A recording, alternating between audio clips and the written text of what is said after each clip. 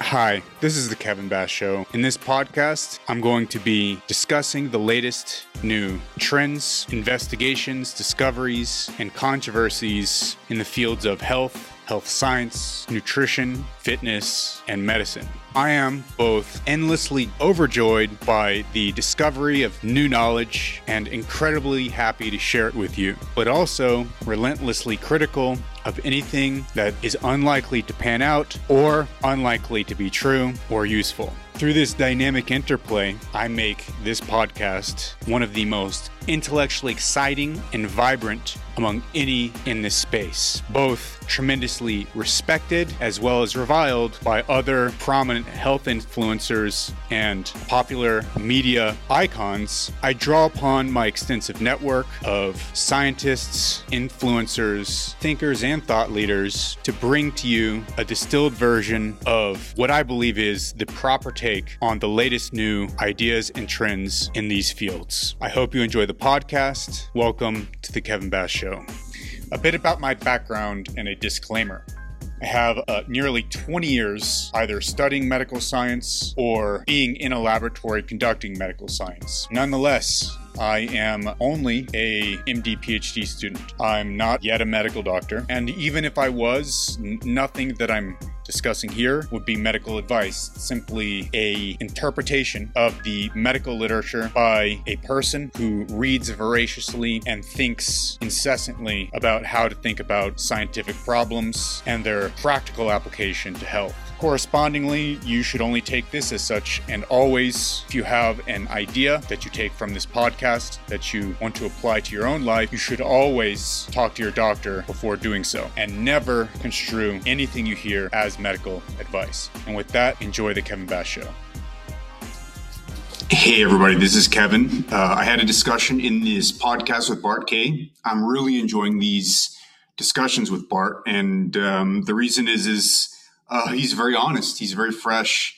He's very genuine. Yeah, he does try to debunk and take people apart, but so do I. He's trying to do so in the name of science, in the name of the science as he understands it.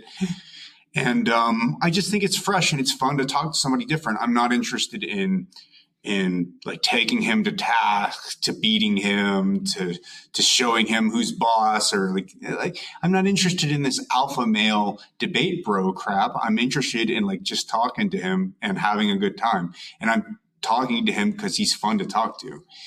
It's like that simple. He's fun to talk to. I like him. I would hang out with him, and get drinks with him and be his friend in real life. I think he's cool. I like him as a person. Now, would I like hang out with him all the time? Probably not. I don't hang out with anybody all the time. But yeah, I would hang out with him and talk science with him, and that's basically what we're doing on this podcast. So I hope you guys like it. We're going to be doing more of this. We're going to be doing some episodes on LDL cholesterol, talking about some of the main papers I think show that LDL cholesterol is causal in cardiovascular disease, and Bart disagrees with that. We're going to dive into those papers in detail. We're going to do that in about a week and a half. But in the meantime, before that, here's a continuation of last week's discussion. Last week meaning the week. I think it was actually 2 weeks ago that I released the first podcast. But in that particular case, that last week's discussion, and we're going to continue to have these discussions because I think they're just really interesting. And if people don't like them, I mean, I guess that's tough. I'm enjoying it. So hope you guys too, and do too. So. All right, boys and girls, thank you for joining us once again for round 2 with researcher / medical student Kevin Bass, where we were talking last time about all sorts of different ideas around human nutrition, human nutritional requirements. We got into the weeds a bit with some ethics ideas and things like that. But we thought it was worth continuing on. So, Kevin, how's it been for the week? What's been happening? We keep finding good stuff in the lab where I'm at. We're actually, we may be showing that, at least for mice, it may not be the case for humans, but at least for mice, the colon may play a really important role for the regulation of blood ketone bodies during fasting. Okay. So the conversion from butyrate to beta hydroxybutyrate may be quite substantial in the mouse, colon and cecum. So as you may know, the mice have a cecum, which is kind of a fermentation chamber that humans don't have. We have an appendix, which is paltry compared to the mouse cecum. So the findings may not necessarily translate to humans. There's some indication in some of the literature that fiber may drive some degree of ketogenesis in humans, but still unclear, and it's not been shown in mice yet, and we may be showing that. I don't know. We're finalizing some of the experiments, and we're getting good data. So that's where my life is right now. Really, just trying to finish this PhD and not, but at the same time, not like become unbalanced, just doing PhD all the time and neglecting other things, other goals I have as well. So it's kind of hectic and very busy life situation I have, but not bad. All right. What about you there? Yeah, it's been pretty frantic. It's a never-ending treadmill as a YouTube influencer, because basically until you hit a certain critical mass, you've got to drive the thing by posting at least once a day, multiple times a day, even with different formats of videos of different lengths and different things. I'm actually also the proud owner, if you like, of 5 different channels, 4 of which are being completely neglected because one is actually more than full-time work.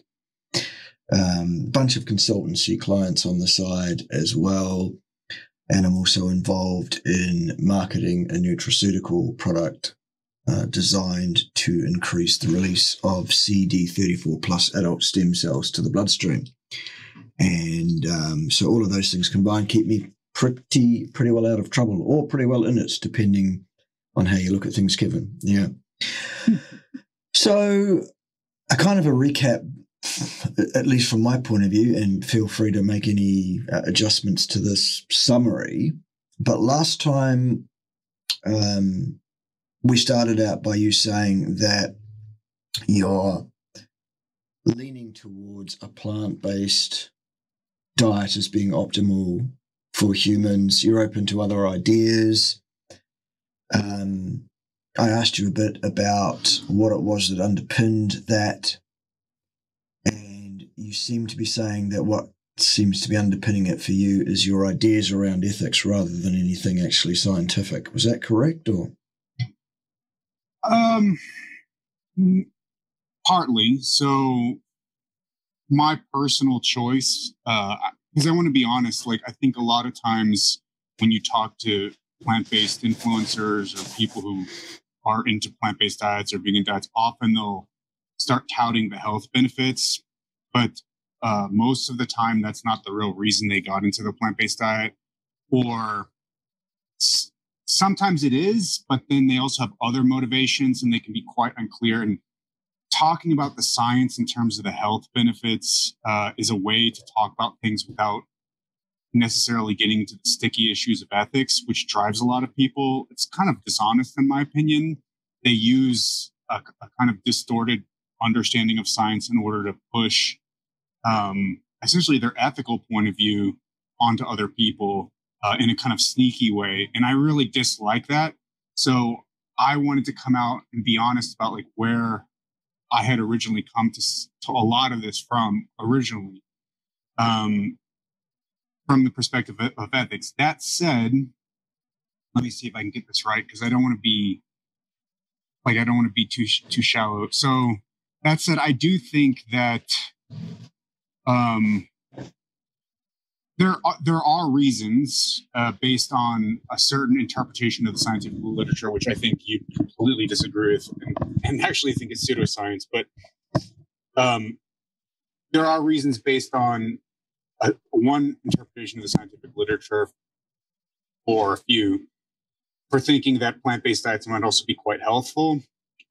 First of all, I think we both agreed that a plant-based diet, especially maybe a whole foods plant-based diet, is probably better than the standard American diet, because the standard American diet is abysmal. Yes, agreed. And so there's that, which I think is an important point, because even if again, I can take a devil's advocate position. Even if a plant-based diet is not optimal, let's say something more of a hyper-carnivorous diet is optimal. Even if that would be the case, it would still be an improvement to move more people onto a whole food plant-based diet. Now, that said, or a more whole food plant-based sort of oriented diet, predominant diet. That said, a lot of the plant-based, the world is actually moving people into kind of more of a plant-based, but not a whole foods plant-based diet, which actually probably isn't much of an improvement on the standard American diet. I don't think it's an improvement to be, replacing beef burgers beyond burgers like, at all. Yeah. So pragmatically, but that said, like, let me make sure I say this the right way and don't go off into so from that point of view, if we can improve dietary quality by replacing components of the standard American diet, especially unhealthful components of the standard American diet, with more whole foods, plant-based components, I think we can make an overall improvement in population health. Whether or not another diet might be more optimal, we can, once we get to the better place, we can think about that too. So from a health point of view, I do think it's hard for me to see how it wouldn't be better if people consumed a more whole food plant-based diet. Again, just people not eating meat anymore is not going to help anybody. It may actually hurt. And the data actually, I think, are quite clear on this point that if you watch The Game Changers, for example, a lot of the food that they promoted in that movie was, and of course, I'm sure you hate that documentary and a lot of your viewers do, and I don't like it either. A lot of that food was like junky food. If you eat in that way, yeah, it's not going to help. But if we replace with whole foods, we'll make an improvement. So from the health point of view, I can't see the significant downside in becoming more whole foods predominant, maybe not even necessarily focusing on making it, vegan, but like replacing a lot of low quality Western diet foods with whole foods. I can't see that being a negative. I think it's only a positive. And from an environmental perspective, again, we talked about the land use problem.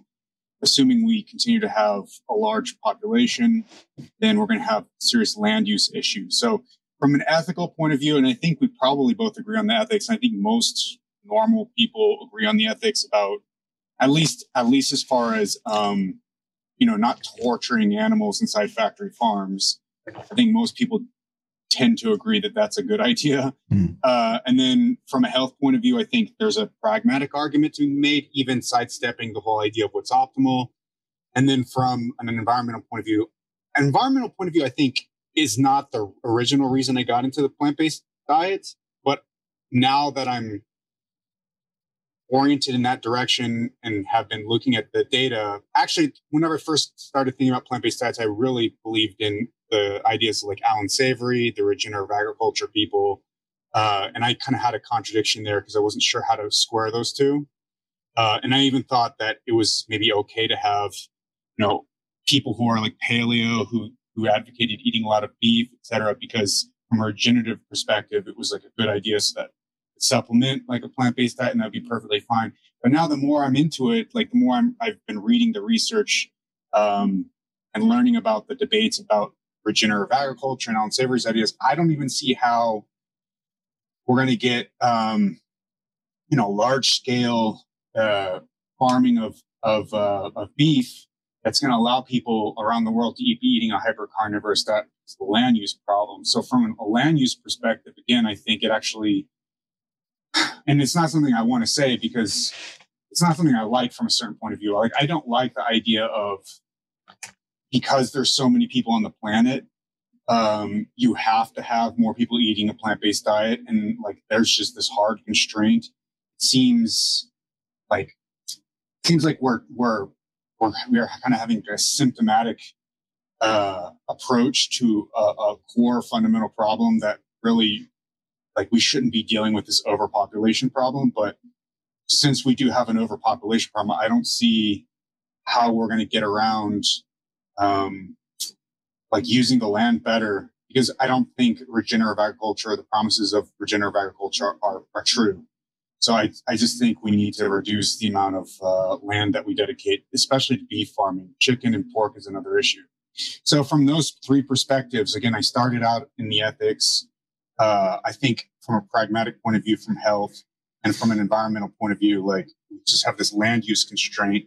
I tend to lean towards more plant-based diets without necessarily being vegan. And I think that's why I advocate for plant-based diets, which is why I think that they're quote unquote the future. But I'm curious to hear what you think. Okay, several threads in there, of course, as there always is. Let's start with the health issue first and foremost, because that is my primary concern. As I said last week to you, while we can talk about ethics backwards and forwards until the cows come home, ethics is not a hard science, and it's very difficult to empirically establish anything from that side of things. However, in terms of health, so let's start there. Yes, I absolutely agree with you that a vegan diet or a more plant-based diet is superior to the standard Western or standard American diet for about 3 to 5 years. That's the caveat. Thereafter, what you generally find is that there is a vast, precipitous, and disastrous disintegration of the health of most people who try to consume a diet which does not contain any animal product at all. I'm talking about vegans. The numbers are reported variously by various organisations and people that have done such things, so people can go and check me on this if they want to. But basically, the anecdotal register, if you like, is that 84% of everyone who ever decides to eat a plant-based diet without animal products quits that diet and starts eating meat again. They do that within 5 years, and 90% of those people cite the reason for quitting was catastrophic health failure born of nutrient deficiency. So yes, you're right, it is superior to a standard Western diet, short term. Long term, it absolutely is not. It's far worse. And those people's health will fall to bits precipitously, quickly, vastly, and hugely on average. Whereas the standard Western diet will kill somebody over 30, 40, 50 years. Sometimes a bit longer than that. So to suggest that a plant-based diet is superior for long-term health in human beings is false, Kevin. That will not hold any water. That will not wash. There is no data to support that claim extant anywhere in the literature. That is an ideology. So we can dismiss that completely out of hand as empirical scientists, because we both are empirical scientists. We both have experience in designing and undertaking empirical science investigation, so we both know the importance of supporting claims with empirical data where it exists. And unfortunately, the claim that a vegan diet or a plant-based diet is superior even to the standard Western diet beyond about 5 years is false. So that's the end of that one. In terms of the practicalities of land use, if we stopped using the amount of land that we currently use for monocrop agriculture entirely, and we allow those lands to return to their native format, their native multiculture format, that will provide perfectly sufficient space to ranch as many large ruminant animals as is required, in fact, for the humans on this planet, even at the current overpopulation. And I don't disagree with you about overpopulation. However, that is an opinion that you and I share. That is not a fact. It's an idea. It's an opinion to say there are too many people on the planet. And as I say, I agree with you. I think there are. However, to suggest that we cannot feed ourselves sustainably with beef is also false, demonstrably false. There is enough land on planet Earth that is arable and usable to rear large ruminant animals. Absolutely. I also agree with you that animals should not be kept in the conditions that many animals are kept in the factory farming lots. I do believe the treatment animals receive there is poor, and I would like to see it improved. Absolutely. However, that also being said, I will not sit here and let any vegan, and I'm not suggesting you're doing this, Kevin, I'm just saying this is where I'm coming from. I will not sit there or here or anywhere and let any vegan tell me that they are in an ethically superior position to I am on the basis of how their diet is involved in the treatment of animals. Sorry, no way. Absolutely unacceptable. Vegan diets kill orders of magnitude higher amounts of animals than any carnivorous diet. Again, absolutely demonstrable fact. So that's not going to wash either with me. So that leaves me, I guess, again pushing you, Kevin, for any kind of supportable scientific argument that would support what you're calling a whole foods diet. Plants are not food, Kevin. Plants are not food for human beings. I'm sorry. You could call it a whole plants diet. You can also call it a whole foods diet if you want to, but that's false because plants are not food for human beings. So let's if we can, I'll see if I can push you once more for anything that would support a diet based on plants as being remotely sufficient for a human being, let alone even potentially optimal or superior ethically. Yeah, so from I think we already agree on the ethics point about the number of deaths of all sorts of animals whenever we do monocrop agriculture, and probably many kinds of agriculture and displacement of habitats, etc. I'm sure. Mm-hmm. I don't have any disagreement about that. I'm not a vegan, so just for your viewers and for yourself, I don't take the view that that one should not ever take life, that taking life is always inexcusable and there's no reason for it. Mm. I think you end up in all sorts of preposterous places when you take that position, as you may know, again, from your encounters with Avi Bitterman and from my own encounters with Avi Bitterman. I think the logical implications of that are quite unacceptable, at least for me. Mm. So, but I do think comparing a conventional agricultural system, conventional meat to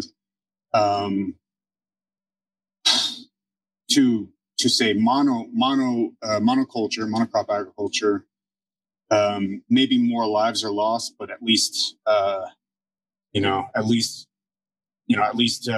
with monocrop agriculture, animals aren't being confined and essentially tormented for their entire lives until they're brought to slaughter. So that's so if we juxtapose those two. Now, your argument was that we're not necessarily going to use conventional industrial agriculture to raise these animals for the entire planet. We're going to use, say, some sort of grass-fed system or more traditional system. Maybe integrating the manure with fields in the old way that it used to be done before, Haber-Bosch and artificial fertilizers, herbicides, etc. So yeah, that. So again, we run into, and again, there's several different threads, and I don't want to just end it here. I'll address all of it, but for this thread, we'd still run into land use issues as far as I've been able to tell. So there's this one paper. It's called "Is the Grass Always Greener?" Comparing the environmental impact of conventional, natural, and grass-fed beef production systems. Now, this is grass-fed, and I don't know what they define as natural, but I don't know what they think is natural. It's somewhere intermediate between conventional and grass-fed in terms of the environmental impacts. But they compare these three different systems in this paper in terms of the land use, in terms of the water use, et cetera, et cetera. And I understand that these are averages, and there's probably all sorts of assumptions that underlie these that neither of us are probably well qualified to immediately see. But as far as I can tell from this paper, for every 10 to the 9 kilograms of beef, I guess that's like, what is that, a billion? Yeah. That's a billion kilograms of beef. Yeah. You need, according to this paper, you need for grass-fed, right? For grass-fed, you need about 10,000 times 10 to the 3 hectares. So that would be what? 10 million hectares of land. And I'm not going to go into all the calculations. I can show this to you, or we can. It depends on what you want to do. But just to summarize what I looked up, and I did this a couple of years ago because I was interested. Hey, let's take this to its logical conclusion and see if we could actually feed the population in this way. So if you wanted to give all Americans 1 kilogram of beef every day, which is 2,500 calories, you'd need enough. You'd need the arable land mass of 5.14 United States. So that's the arable, as according to these figures. Now, again, you may have different figures, but according to these figures that I found, you'd need this much land mass to support that much beef for every American. Now, we could say maybe we do 3/5 of that, 60% or 50% of that. I'm not sure. But you need a lot of land mass to support a really high beef intake for all Americans. I think right now Americans take, I want to say, less than 100 grams of beef per day. I may be wrong about that, but it's not a lot.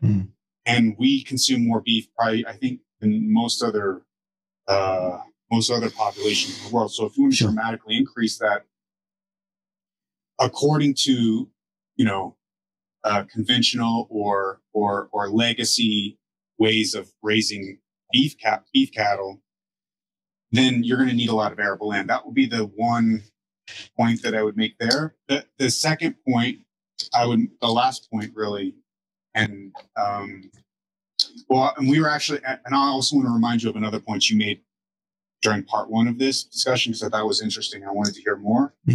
But you made the point about nutrient deficiencies. I'm not necessarily advocating for a vegan diet. So I don't consume a vegan diet. I feel terrible on a vegan diet. I've never been able to maintain a vegan diet. I just don't feel mentally right on it. And of course, me saying that in the vegan community always would get me in trouble. You never really were a vegan and you did it wrong. Right. Exactly. Exactly. Like, if you don't feel good, you're doing it wrong. That's right. There's nothing wrong with a vegan diet. It can't go wrong because they think it's like the perfect diet. Which is like kind of the definition of an ideology. That's like what people who have an ideology do. Like, there's nothing that's wrong with the ideology. If something goes wrong with the ideology, it's like the person who did it is wrong. There's something wrong with that person. You can find that like in every ideology. It's always that way. People who disagreed with the Soviet ideology during the USSR years, they would literally be thought of as insane. They would be put in mental hospitals. Because how can you disagree with this? There must be something wrong with you. The ideology is not the problem. So I don't agree with that. I don't know what the prevalence of people doing poorly on a vegan diet is. I agree with your statistics. I know that those statistics are correct because I've looked into it. A really large proportion of people who do report negative health outcomes or not feeling well or switching back to a non-vegan diet for health reasons. And then if you look at the observational data, if you survey people about the nutrient intakes, vegans tend to be deficient in a range of different nutrients, from iron to vitamin A, and it depends on actually how you define deficiency, because we actually don't have really good nutrition science on what constitutes deficiency at this point. A lot of it's guesswork. But vegans definitely do come up really short on a lot of nutrients. Protein's also a big one as well. And then if you look at long-term vegetarian and vegan eaters, you also see that they tend to have lower lean mass. There's not a lot of really good studies about this. There's some cross-sectional studies that have documented this, and I completely believe it. Like, they tend to be thinner, like maybe a few BMI points lower, but then they also tend to be quite thin. I don't know if you know any like long-term, like sort of animal-loving vegans who are not like really thin. Like most of the ones that I know are really thin as far as like their muscles concerned. They're not muscular people, and I think the protein intake probably accounts for some of that. Yeah. So I think there's a whole range of issues that undermine thriving or can undermine thriving on vegan diets. And I'm not necessarily advocating for a vegan diet.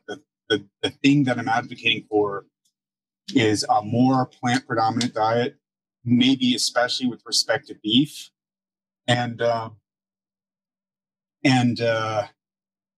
if there are nutrient deficiency issues, then we can fortify some of those away. It's not like it's kind of a symptomatic approach. It's not the kind of thing that I don't want to see the world where people are eating fortified foods in order to get their nutrition. It's not the kind of like nutritional landscape I would like to see, because I would like to see people eating healthy and making quote unquote the right decisions. That would be my personal preference, but it's like not really up to my personal preference. Like whatever is going to help people is going to help people. And, so yeah, that's sort of my position there. You did mention something last time, and I was really interested in hearing your perspective about this. I know again, we're like on like 3 or 4 different threads, but you mentioned that it's not just necessarily a nutrient deficiency issue, but also a maybe an excess issue. So humans shouldn't be consuming so much fiber. Any at all, in fact. No fiber is indicated. Zero. No fiber. So yeah. So then also maybe carbohydrate content, no more than 50 grams of carbohydrate per day. Mm-hmm. So those points would be interesting to hear you about. Now it sounds like, and I just want to like be clear about this, because for people who are just tuning in, or just people who are my long-term followers who are curious about like the directions I'm going in, because this is kind of different than what I've done before in the past, but I just want to like let people know, and also you as well, Art, that,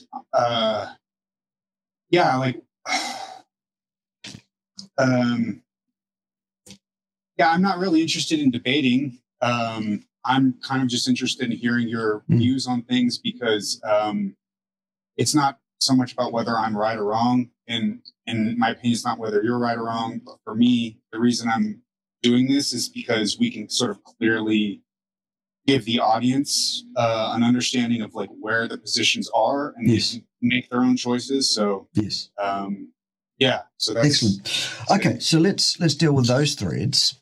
The first thread is circling back to the land use issue, and you're quite right. Neither one of us, Kevin, is remotely qualified to comment on that. Neither one of us is an environmental scientist. Neither one of us has done any significant work in that area. I would happily read the paper that you were talking about there, and I bet you anything you like that within a few minutes, as a well-experienced empirical scientist, I will be able to poke about half a dozen holes in the thing. I think it's wrong, but that is just my opinion. So we can leave that there. At the end of the day, whether or not there is sufficient arable land on the planet, or the ability to create sufficient arable land by changing land use around to feed us on an entirely, for example, beef-based diet, that's actually neither here nor there. That has no impact whatsoever on what is physiologically indicated for a human being. What is the optimal diet? Ethics play no role in it. Environmental concerns play no role in it. It is what it is, whether I like it or not, or whether you like it or not. And that's kind of where you led me to with your final point there, and saying you'd like to hear about why I'm saying those things. Well, in terms of the fiber issue, there is, to my knowledge, one and only one even remotely well-controlled pseudo-clinical study on enteric function in human beings as that relates to the intake of fiber. There are hundreds and hundreds of articles that talk about fiber, and talk about the gut microbiome and fiber and healthy microbiome and healthy fiber intake and associative studies linking the intake of fiber with so-called lowered incidences of various disease processes, etc., etc., etc. But there is only one experimental study that I'm aware of that's been done. It was a small-scale study and it was short-term, so they are two limitations of the study. It was N equals 64, I believe. And what they did was they recruited 64 individuals, all of whom had idiopathic constipation, bleeding, piles issues, hemorrhoids. Shut up, GoPro. Who asked you? Goodness me. Real dysfunction issues, real serious dysfunction issues. And what they did is they split the cohort into X number of sub-cohorts and had a stepwise reduction in the fiber intake isocalorically and controlled as many of the other things that could have played into it as they could possibly achieve. And don't quote me, but I think it was short term. I think it was like 2 weeks or something like that. So a really short-term study, absolutely.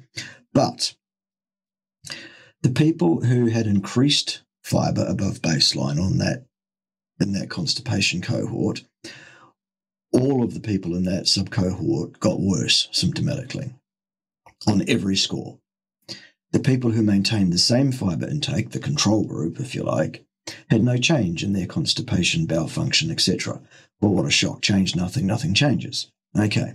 The people that reduced their fiber intake by X%, I think it was 25% or something, or 50%, I don't know, can't remember. They had a commensurate reduction in their symptomatic presentation, commensurate with the amount of fiber that was removed from their diet.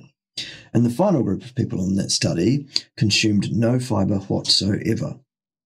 Every single one of those people had complete remission of every symptom, every one of them. Fiber seems to be, from that one study, associated with vastly poorer enteric function. Now, you yourself last week, when we spoke last week, put yourself in that category as well as someone who has an individual tolerance level for fiber, which if you go over that, you're going to have a problem with your bowel function. So it's a well-known thing, actually, when you look at the actual outcomes that people have in bowel function as that relates to fiber. More fiber means more problems with your bowel function, more constipation, more anal bleeding, more piles, more chronic systemic inflammation, more C-reactive protein, more problems of every kind leading from that, all the sequelae involved in all of that. More pain, more suffering, more discomfort, all of it. Okay, so that's fiber.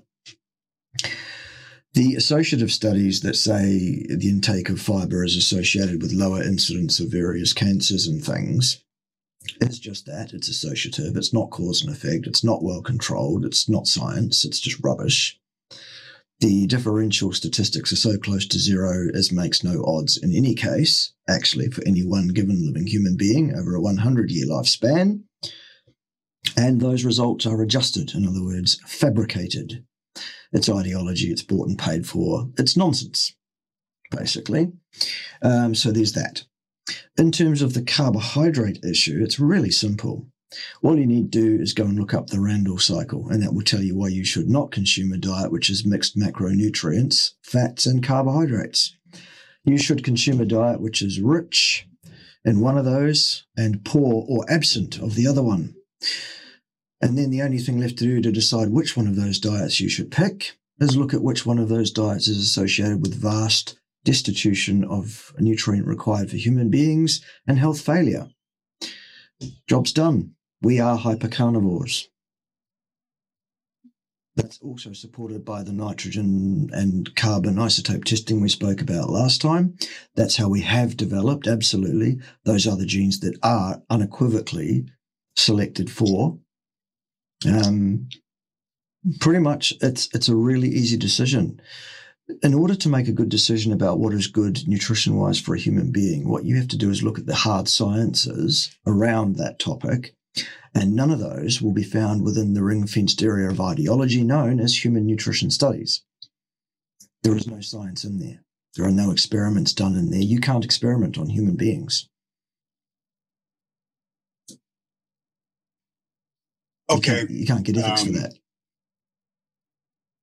And in terms of hard health outcomes, you cannot subject human beings to a risk of this or risk of that situation experimentally, ethically. You can't do that. You will not get ethics to do that. Ergo, human nutrition studies is a reductionist area of crack pottery, pseudoscience, bottom right-hand corners, funding sources, bastardization, the almighty dollar, propaganda, smoke and mirrors. So we have to look at the hard sciences. We look at comparative anatomy and physiology. We look at the organ systems that we've got. We look at our metabolic pathways. We understand things like the Randall cycle. Very, very important. Job's done. Now we understand what the human being should consume. We go forth and we do that. And we enjoy rude health and longevity. Or at least there's no evidence of anything contrary to that or antithetical to that. So,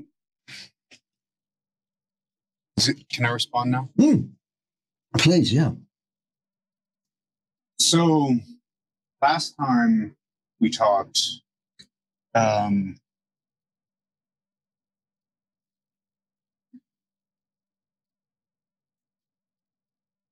to figure out. Last time we talked about how we started with the isotope studies, if I recall correctly, and we talked about how we have isotope studies for the last 100,000 years or so. There's some question, or at least I posed the question. Perhaps there's no question. I'm not sure how the field is situated, but I posed the question whether there could have been a substantial amount of plant intake that was apart from the meat intake that was low in protein, so that you didn't show up in the nitrogen isotope data. You suggested that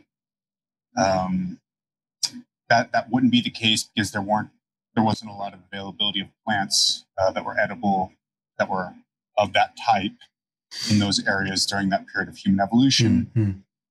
I asked, what about before 100,000 years then? And you said, it seems reasonable to extrapolate those nitrogen isotope data out to before that 100,000 years, because those are all the data that we have, and we can assume that human beings have been eating roughly the same for that period as well, if I remember your argument correctly. And then I said, what about the last 10,000 years or so? What about rapid evolution with growing populations, more environmental pressure? And you said that perhaps there could have been some recent evolution as well, but it's been most of that evolutionary period has been characterized by the Paleolithic. The Neolithic is relatively recent, but still there's an open question, in my opinion, about, at least as far as the evolutionary history. We could talk about the anatomy, and maybe well, we could talk about that. But as far as the evolutionary history is concerned, it's not 100% clear to me that we are perfectly well adapted to a hypercarnivorous diet.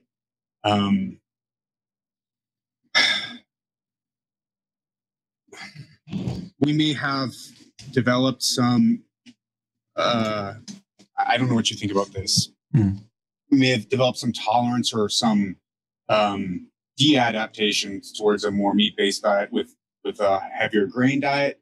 So maybe some of those adaptations might be mutually exclusive. I know that with the development of ApoE2, I think the ancestral gene for ApoE is ApoE4. There's Max Lugavere, is a friend of mine. He was on the Joe Rogan show recently, talked about this. Okay. With agriculture, we developed ApoE2.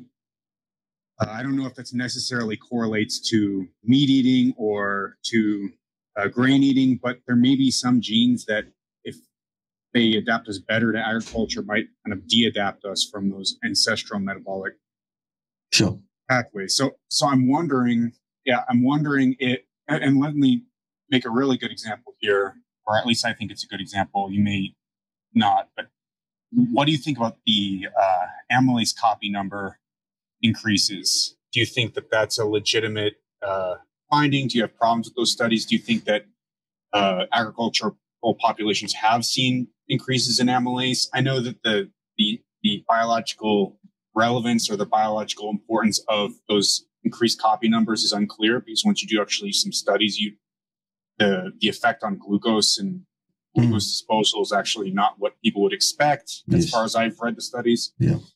But yeah, like, do you think that there's some evolution in that direction? And if there is, then it seems plausible, perhaps, that even from your point of view, it seems plausible, perhaps, that humans could consume grains. And I want to actually just put one more piece of data in there.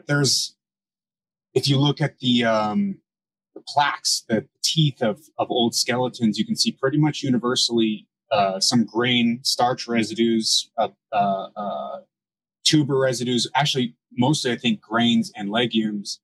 Now you can say that we didn't consume that much of them, but I think what those plaque data, assuming you accept those data, there's these calcified plaques, and then they look at under the microscope and they can identify based on like the residue shape, the way the crystals formed, whether or not they're starch residues. Now, I don't know what you think about that. If you think, but if assuming those two facts, recent evolution, but also some exposure over the past 100,000 years or 200,000 years or for a long time, some exposure to grains and legumes, whether or not, there is some adaptation in that direction. And I guess maybe the interesting question to ask, you say, I guess the maximum amount is 50 grams of carbohydrate based on the Randall cycle. Okay. Yeah. There's a lot to talk. There's a lot to bite off there, and I'll just leave you with that. And I guess we'll keep going based on what you say. So. All right. Okay. So as I said last week, yes, I agree that when you place any organism in a given lifestyle, it will start to adapt to that lifestyle. And the genetics of any species does move forward glacially over time, but not steadily. There are stepwise precipitous changes in various physiological capacities and the expression of various different genes and different proteins. For example, the amylase one that you spoke about there. Throughout our history as a species, which we believe to be around about 350,000 years, humans have had to generate the vast majority of the glucose that we require to live on a daily basis ourselves. We've had to generate that metabolically ourselves from non-glucose precursors, mostly the glycerol backbones of triacylglyceride molecules. There are one or two gluconeogenic amino acids as well. And furthermore, we can also use monocarboxylates like lactate, for example, to build up sugar through gluconeogenic process, the Cori cycle, as the case may be. That makes perfect evolutionary sense, that in the very rare occasions as we evolved and developed as a species that we actually could get our hands on a reasonable bolus of carbohydrate in one whack, that it would behoove us to be able to absorb and take advantage of that, to save us from the process of gluconeogenesis, which is reasonably metabolically inefficient, if you like. Much like many human metabolic systems, vastly inefficient, to be fair. So there is no negative effect throughout our 350,000 year span on being able to absorb, rapidly break down starch in our mouths to glucose and absorb that quickly, because it didn't happen very often. About 8 to 12,000 years ago, depending where you live on the planet, or where your genes come from on the planet, I should say, humans suddenly started to grow crops of grass to eat the seeds of that grass, grains. Yeah. And suddenly we were smashing down relatively massive doses of carbohydrates. Associated with that, in the archaeological record, is the sudden development of a lot of chronic degenerative diseases, bone problems, dental problems, the evidence of certain cancers, and certainly in the bones that are remaining in these archaeological digs, etc., etc., etc. A reduction in stature, average height, a reduction in the robustness of the skeletons, which indicates a reduction in the robustness of their skeletal muscle mass, etc., etc., etc., etc. All of these things, it seems to have been a bit of a problem for us. The argument that remains to us here really, however, is this. Let's say there are 3 broad categories of diet that you could undertake as a human being. You could undertake a diet which is entirely plant-based, no animal materials at all. You could undertake a diet that is a mixture of plants and animal materials, an omnivorous diet, the one that most people have been told is optimal, the one that most people follow, the standard diet. And there are various different levels of health of that as well, because you could eat a pretty pure, pretty clean omnivorous diet without consuming hugely processed foods or chemical shitstorms that are available and all of that. You could eat off the land. You could eat beef and homegrown vegetables and, that kind of stuff. Absolutely. Or you can eat a junk food diet. Fine. The third kind of diet that's possible on the other end of the spectrum is one that is based entirely on the flesh and associated fat of animals, mostly ruminants, mostly grass-fed, if you please. So what we can then do, given that there is no evidence that we can go to here, there are no experiments existing on human beings where they were locked in labs at birth, treated in a certain way, in both labs genetically identical twins, that is, large numbers of those for statistical power over multiple decades under control and observation. So we go to the anecdotes and we look at those 3 classes of diet and we go, who enjoys the rudest, most robust health of those 3 dietary patterns, and who suffers, who struggles? So let's take the vast majority of people first. Let's take the omnivores. Let's take the standard dieters. Now, what we're being told is that the problem here is processed foods. Take the processed foods out and the problem is vastly ameliorated, which may be correct.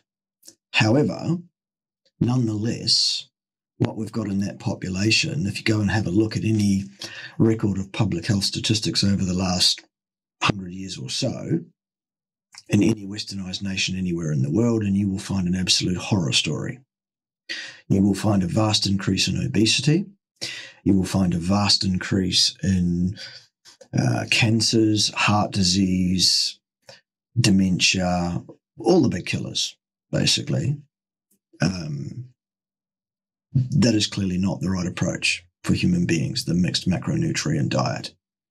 Even the people who stay away from processed food seem to be overrepresented in terms of what would be expected to be a natural prevalence of disease process at a given age. So that diet seems to be counting itself out as the best idea. Let's look at the plant-based diet. Okay, in the first 3 to 5 years, it's better than the standard diet because it alleviates the Randle cycle problem/issue. And as such, it reduces chronic systemic inflammation, and that leads people to believe that they're more healthy, they're doing better, it's a great diet.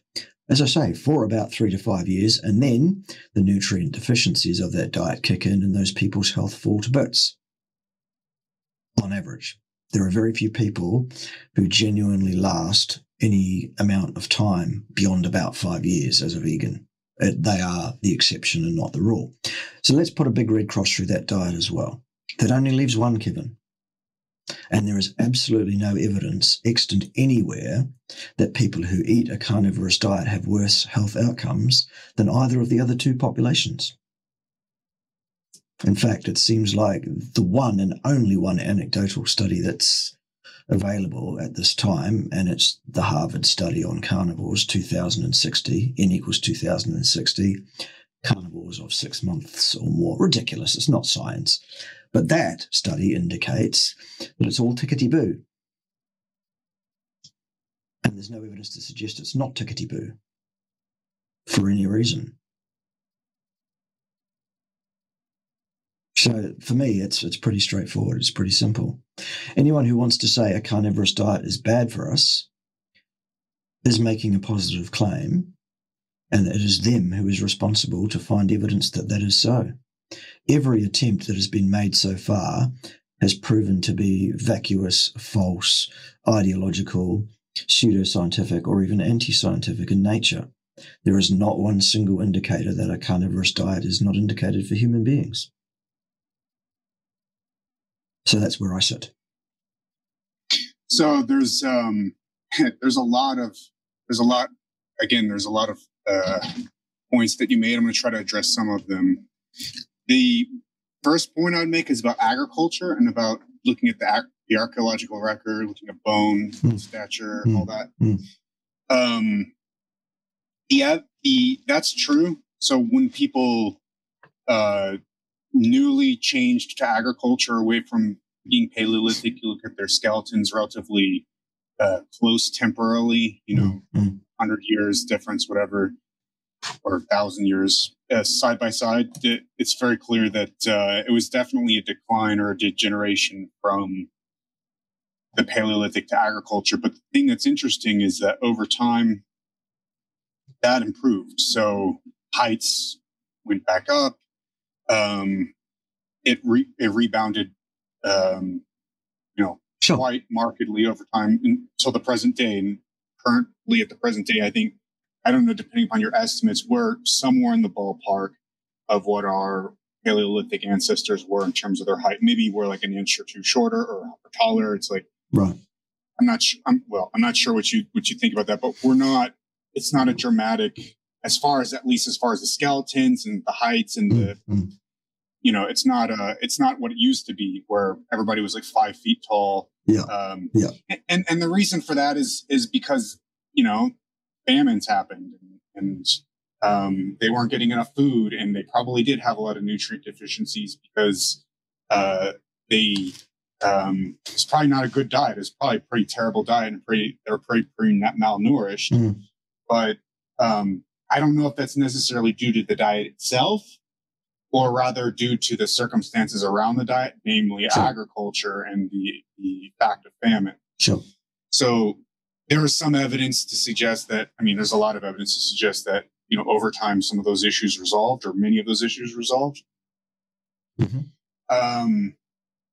Another thing I actually wanted to touch on about short-term studies. So you mentioned the constipation or the bowel problem study. Yeah, I do have issues if I eat too much fiber, and I'll just be completely transparent. Like, I'm even having more issues now, and the reason is I just have so many calories that I'm taking in. I'm an athlete, so if I take in like a lot of calories and a lot of fiber, I'm going to run into problems, and I actually have to cut. I presume by calories, Kevin, you mean effective energy in your food, because calories are heat. Right. Well, yeah, energy. Yeah, yes. You cannot measure the energy derived from food by a human system in the form of heat. That there is no interconvertibility. Thermodynamics does not apply here. Calories are heat. Why? Why? Well, because thermodynamics is based on an assumption of an isolated thermodynamic system, and human beings are not that. We do not encapsulate and use heat to do metabolic work. The form of energy that we use to do metabolic work is chemical and not heat. Calories are, by definition and by measurement, they are heat. Yeah, but the energy contained in those bonds, we do a kind of combustion, right? We take carbon backbones that are combustible if you set them on fire, yes. Right? We add we add oxygen to them, Yes. right? We oxidize them, Yes. and then we spit out carbon dioxide. It's a lot like firewood. Mm-hmm. Of course. Okay, great. Don't actually tell me then, Kevin, how many calories are contained per gram of protein? I'm sure this is a trick question. No, it's not. You know the answer. Yeah. Well, I mean, I guess it depends upon, I don't know what kind of, but it depends on the amino acid. I'm sure it depends on the food source, but roughly like 4 to 4.5 grams per calorie is the standard answer. Right. And is that standard answer correct? Does it have veracity scientifically? The answer is no. Absolutely, unequivocally, no, it does not. So wait, but why? Because of the thermogenesis? Partly because of that, and also partly because of the fact that very small amount of the amino acid that you take in is actually oxidized at all. Most of it is incorporated into body structures, and as such, in effect, contains no calories at all. Yeah, I'm not, I mean, yeah, sure.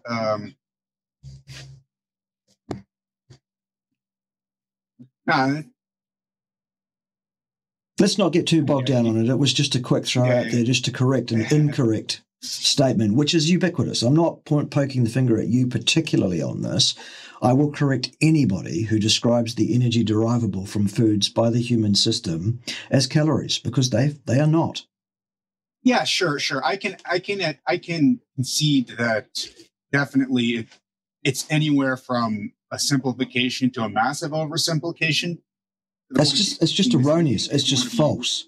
It's completely the fact that the estimate of effective energy derived by using calories as a measurement of it, the error so imposed is so vast that the utility of using calories for any outcome, let's say you want to change your body composition so you control your calorie intake, because of the error around all of that, you have to reduce your effective calorie intake so vastly to be sure that you're going to get the result that you would predict, that it becomes unhealthy to do so.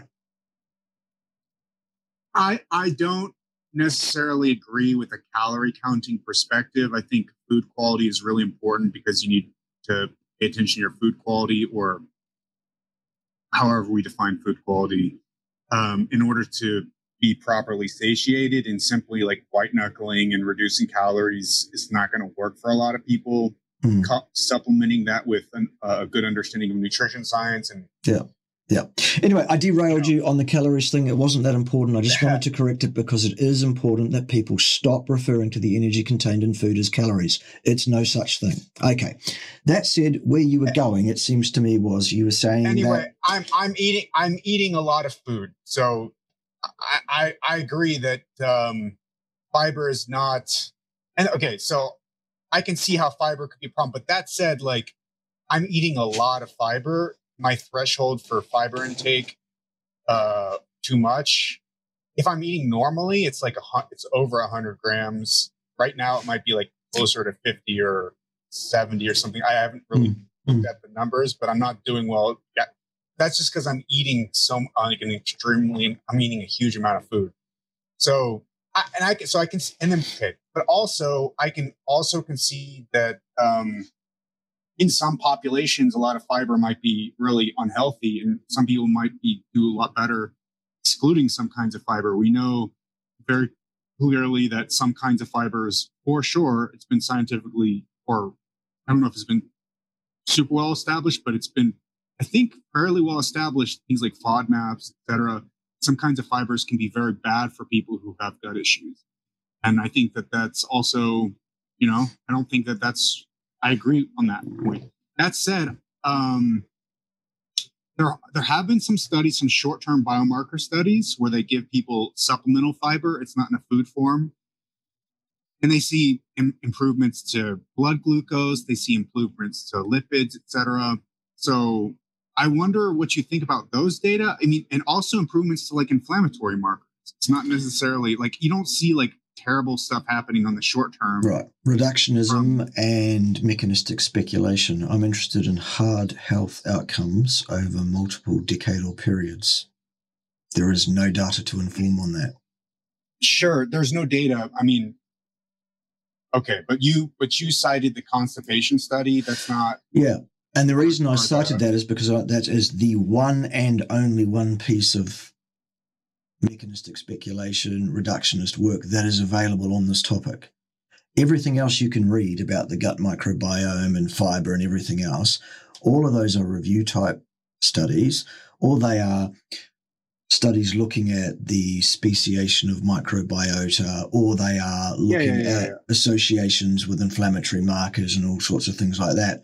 None of them are well controlled. None of them are well conceived. None of them are statistically powered, even mostly. And the signal to noise ratio is just so vast, it's ridiculous. It's beyond a joke. Sure. I agree with you that there's a lot of like bullshit, especially extrapolating from mouse studies and you have a review, and often they won't even tell you what species the study's conducted in. They'll just say, "Oh, fiber is known to promote microbial diversity in the gut, which is good for health." And they'll just cite like, but even that assertion, even that's an assumption. No, I agree. And then they'll cite some like mouse studies, and then maybe a couple of reviews, and then you're like, you start to follow the trail, and it's like it's not really well done. And like a lot of reviews are written like this, especially by people who tend to stay in the lab, and they tend to write like grants and a lot of like reviews based on like animal data. They don't know how to read data properly to like properly make inferences for human beings. And so they just like, they don't even know how they indiscriminately use animal and human data and all sorts of different data together to make a story. And it's bullshit. They don't understand like the different places that the different kinds of data play in making an argument. But I will say, I think there are, and maybe me and you, again, we'll have to go offline and talk about this. We have the flora and fauna issue from like 100,000 years ago issue to talk about. But I also want to point out that there are some, I don't know how big they are. I don't think they're large, but there are some randomized controlled trials, short-term biomarkers. They're not hard outcomes, right? It's not a hard health outcome, but stuff looking at like glycemia, lipids, inflammatory markers, not an association study. And I know there's tons of association studies, like looking at the association between fiber intake and according to the dietary questionnaire and like inflammatory markers. But I think there's actually clinical trials themselves, and like a dozen of them. Some of them are probably shitty. Probably a lot of them are bad. Then there's, I'd be interested in looking at those with you, because I don't know the quality of them. Let's maybe look at them after this is over. I'm not going to go live and die on that hill, but I will point out that there are, I don't know if you've looked at them, and maybe you found them collected, but we can talk about it. Sure. Jesus Christ, we there's a lot of other stuff you said. So, okay. So then let me pose a question to you about, you're probably just going to think this is ridiculous. But what about LDL cholesterol? Yep. And so one thing I think is well established, and you can correct me if you think it's wrong, is that low fiber diets tends to have higher LDL cholesterol. That may be because of like refined carbohydrates. I'm not sure what your position is on that. And then diets that are higher in saturated fat tend to also increase LDL cholesterol, although there's now a substantial amount of controversy about that. Plant-based diets tend to reduce LDL cholesterol, right? What do you think about the impact of, say, a hypercarnivorous diet on people who are susceptible to increases in LDL cholesterol on such a diet? Do you think that represents a potential health risk to them? Right. Yeah. Number one, there is no such thing as LDL cholesterol. It does not exist. LDL is a lipoprotein carrier of cholesterol. Cholesterol comes in one and only one form in the human body, and it doesn't come in good forms and in bad forms. The lipoprotein carriers of cholesterol all exist because they are encoded for by a length of DNA, that length of DNA having survived 13,800 million years of both positive and negative selection pressures at least. They all have a role to play in the body. They all have a purpose. None of them are bad and none of them are pathogenic. There is no such thing as atherogenic lipoproteins. Absolute nonsense. Never was, never will be. I'm not sure what you mean by susceptible to increased LDL cholesterol because, number one, it doesn't exist, and number two, it doesn't cause heart disease at all. Well, what do you think about the clinical trials using drugs producing LDL cholesterol and the impact on long-term cardiovascular disease? The impacts, again, impact is a cause and effect inference. You cannot make that from an associative study. There are clinical trials. That makes no difference to the fact that they are not actually controlled experiments. They are people who are given a certain drug and then they check that that drug has had the effect on the marker that they're looking at, in this case, LDL.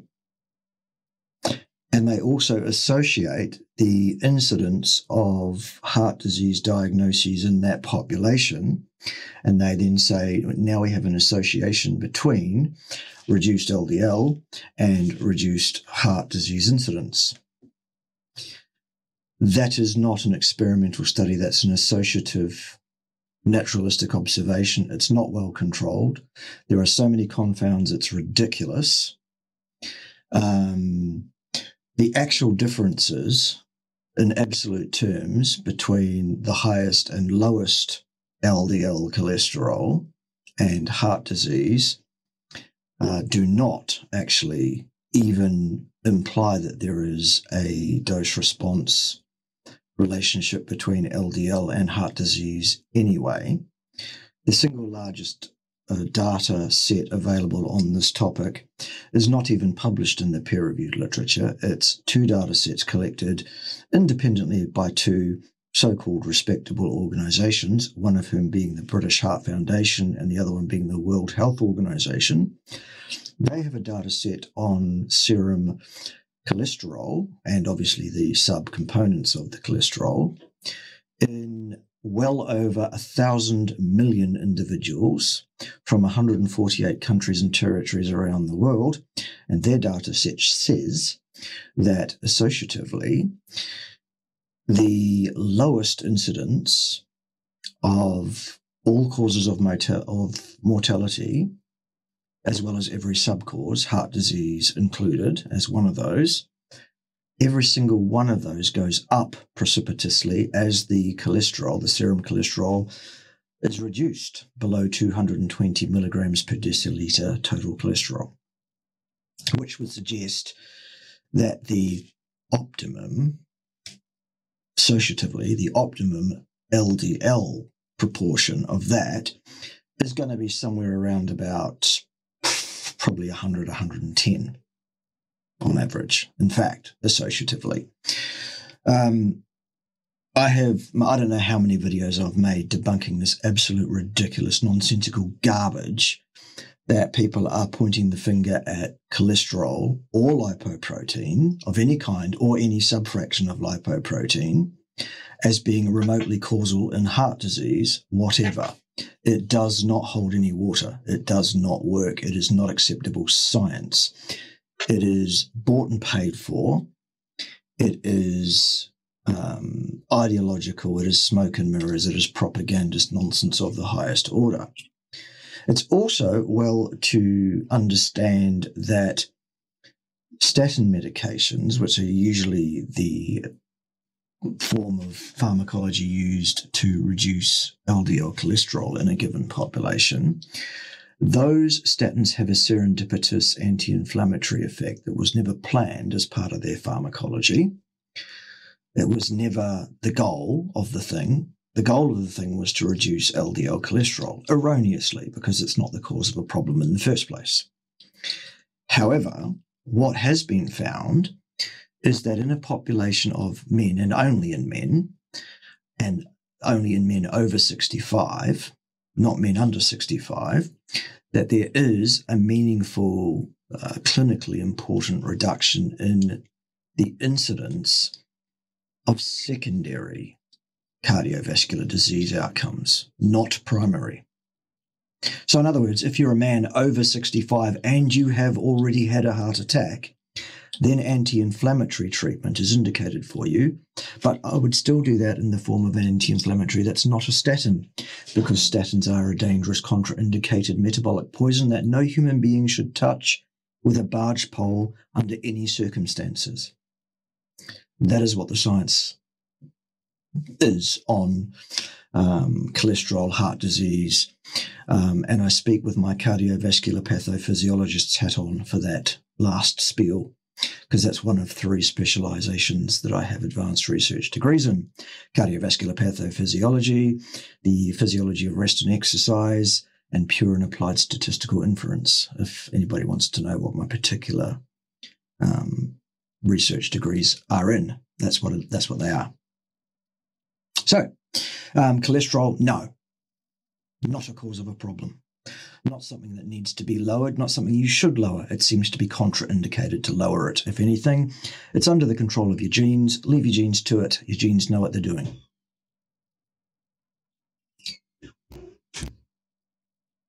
Okay. I think this is probably one topic. I don't think I've had any, just because I think that the evidence so far of everything we've been talking about, in my opinion, is pretty fuzzy. A lot of this stuff is pretty fuzzy. There's different arguments that we can have about different topics, but on the topic of LDL cholesterol and cardiovascular disease and cardiovascular disease risk, I'm probably going to have to disagree pretty strongly, probably as strongly as you're disagreeing with me. Well, you'll be wrong. You will be wrong, Kevin, because there is no evidence of a cause and effect nature linking LDL cholesterol, which does not exist, with heart disease. So this is not a debate you can win, Kevin. You will lose on this one.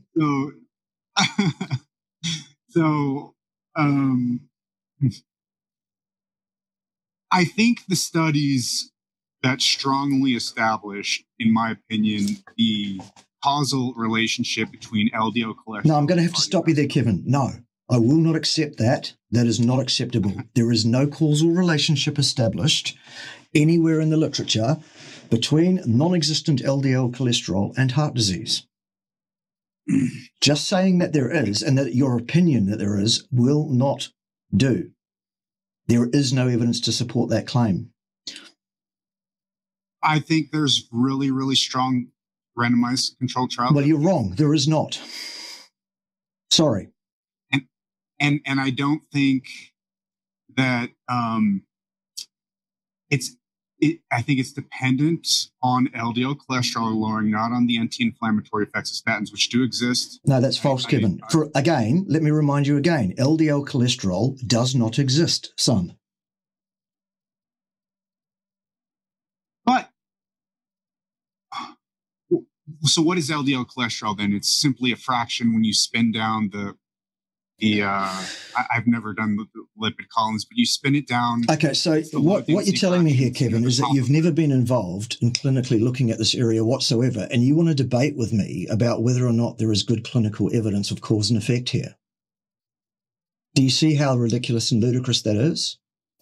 I have spent more than a quarter of a century as a cardiovascular pathophysiologist. Could you be wrong? On this topic, no. I've checked it out so carefully, so thoroughly, and I have stood up against high-level professors in this field who have an axe to grind and who have a research funding source to protect from pharmaceutical companies. I have had to defend this hill against all comers for a very, very long time, and I can assure you I am not remotely wrong on this. Let me answer your question. Cholesterol comes in one and only one form in the human body. You can look in any textbook you like and you will find the molecule, which is cholesterol, shown to you there. It doesn't come in a good form and in a bad form. Cholesterol, being a lipid, cannot dissolve in the plasma portion of the blood, because the plasma portion of the blood is aqueous, and as such, a lipid won't dissolve in that. As such, it requires a carrier.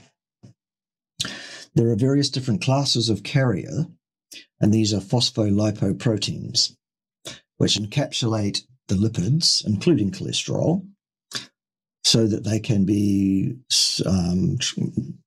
travel around the body in the blood, basically. So they will dissolve in the blood plasma. All of those phospholipoproteins are different classes of carrier. The thing that determines the difference between one class and another is the particular protein involved in the phospholipid bilayer package, the thing that identifies it. LDL is a class of lipoproteins that are flagged, if you like, or identified by the ApoB100 protein. The role of the low-density lipoprotein is to deliver molecular cholesterol and other lipids directly to the vascular epithelial bed, where it can be absorbed into the cells and used for metabolic process.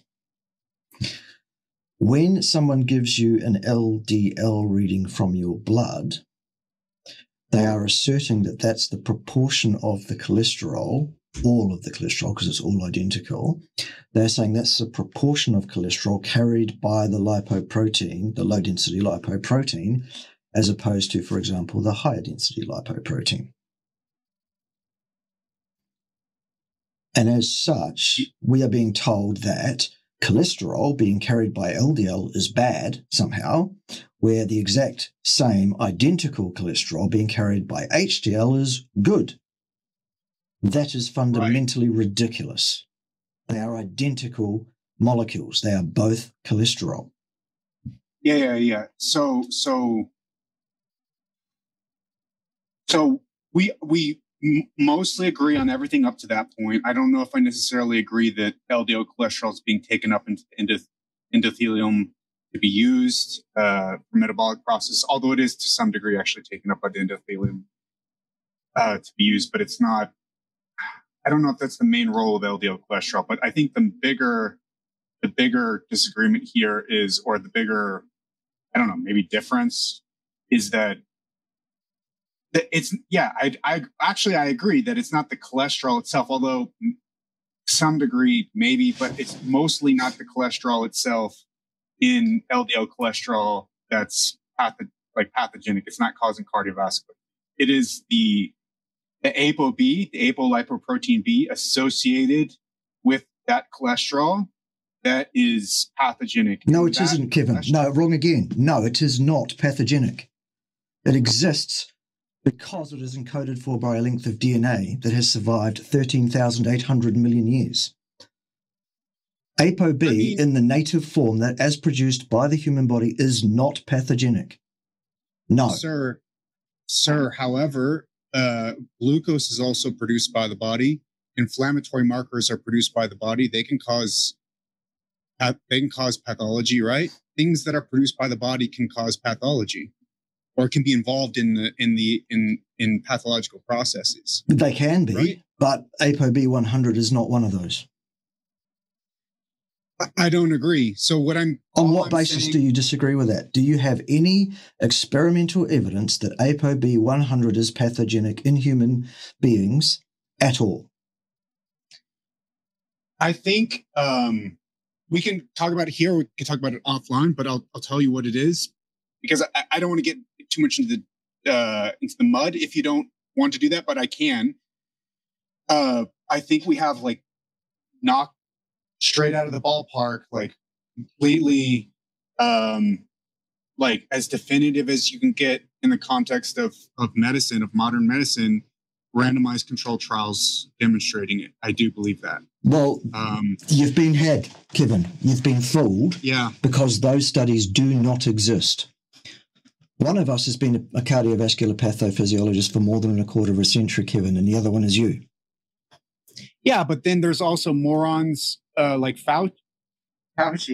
There's morons like Fauci in the world who have been vaccinologist or immunologist or infectious disease experts.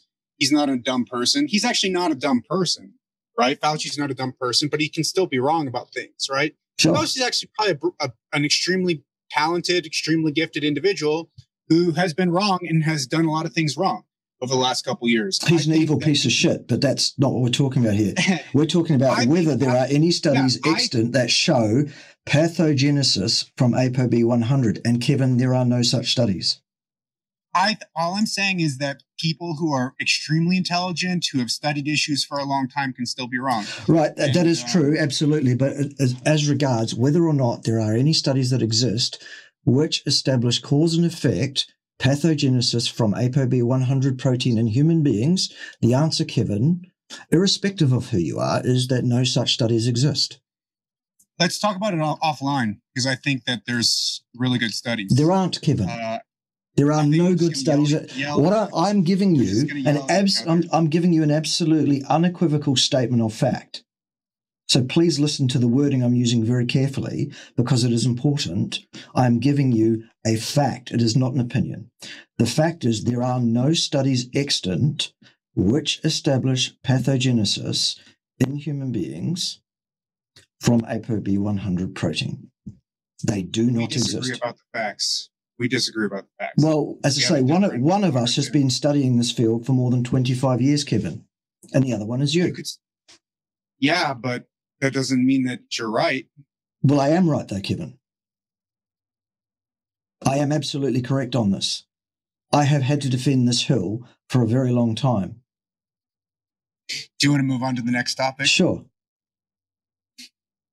Yes? Sure, absolutely. Okay, yeah. Okay, good. Because I thought we were gonna somebody was gonna. I thought you were mad at me. I'm not mad at you at all, Kevin. I'm just being absolutely unequivocal with the facts because I know what they are. Yeah, let's talk about it offline because I think that I'll link you a study. I want to hear what you think about it. Send me one and I'll make a video on what's wrong with it. Absolutely. Sure. Yeah. And we can even do it together if you want. I can do it myself or we can do it together. It's fine either way. Well, let me ask you this, Bart, because I think it's important. Isn't like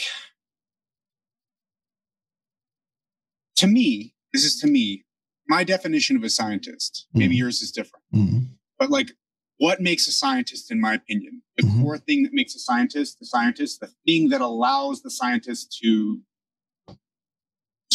try to rule out his or her own biases. Of course, the scientific method is really important. Experiment, well-controlled experiment, super important. But I also think that there's a certain mentality. Yes. Of wanting to prove yourself wrong. Yes. Would you agree that is super important for being a scientist? It's your absolute responsibility to do absolutely everything possible in your power to prove yourself wrong.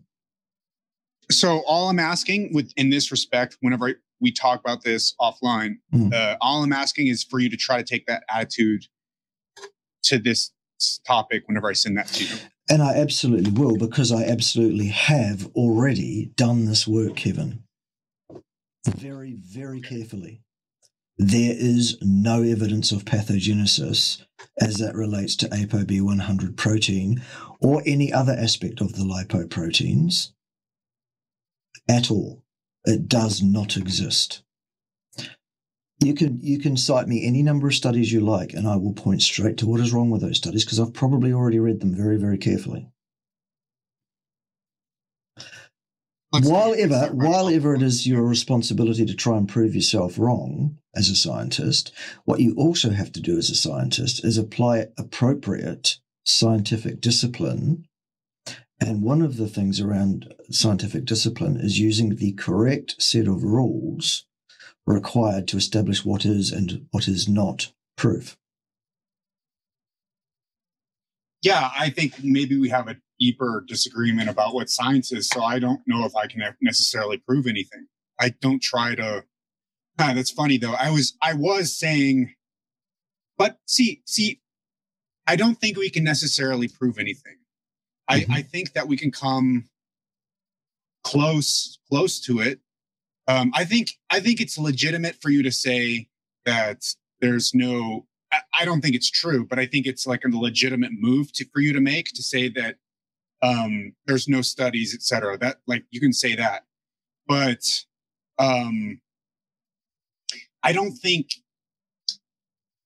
like, you can say there's no evidence. I think that's another move, but I don't think you can say that it's like something is, or definitely, I don't think you can prove a negative, right? No, you can't prove a negative necessarily any more than you can prove a positive claim. Scientists rely on inference.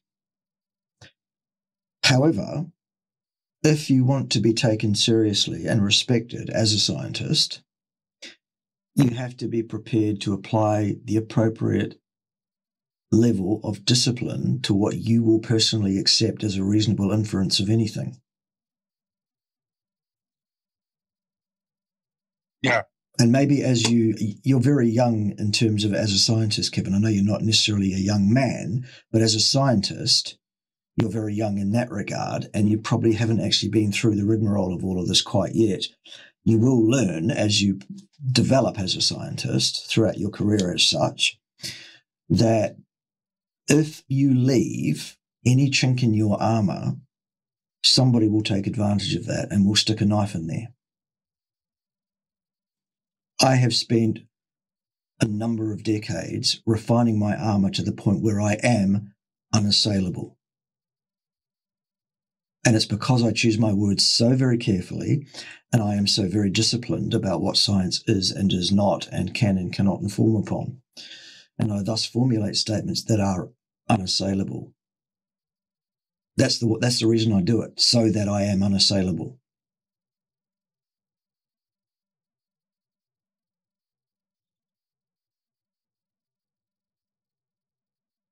I try to do the same thing, but I also realize that I've been wrong so many times in my life that I don't try to, personally, I try to always be open to being wrong, because I often am. So I thought I was wrong once, but it seems I was mistaken on that.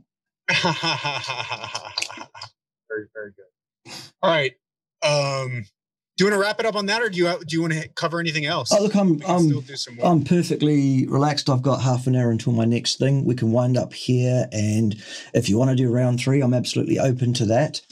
Please don't take my firm tone and my unequivocality as at all any sign of anger. I'm not remotely angry or pissed off in any way. I'm just, there are certain lines in the sand that I will not allow anybody to cross.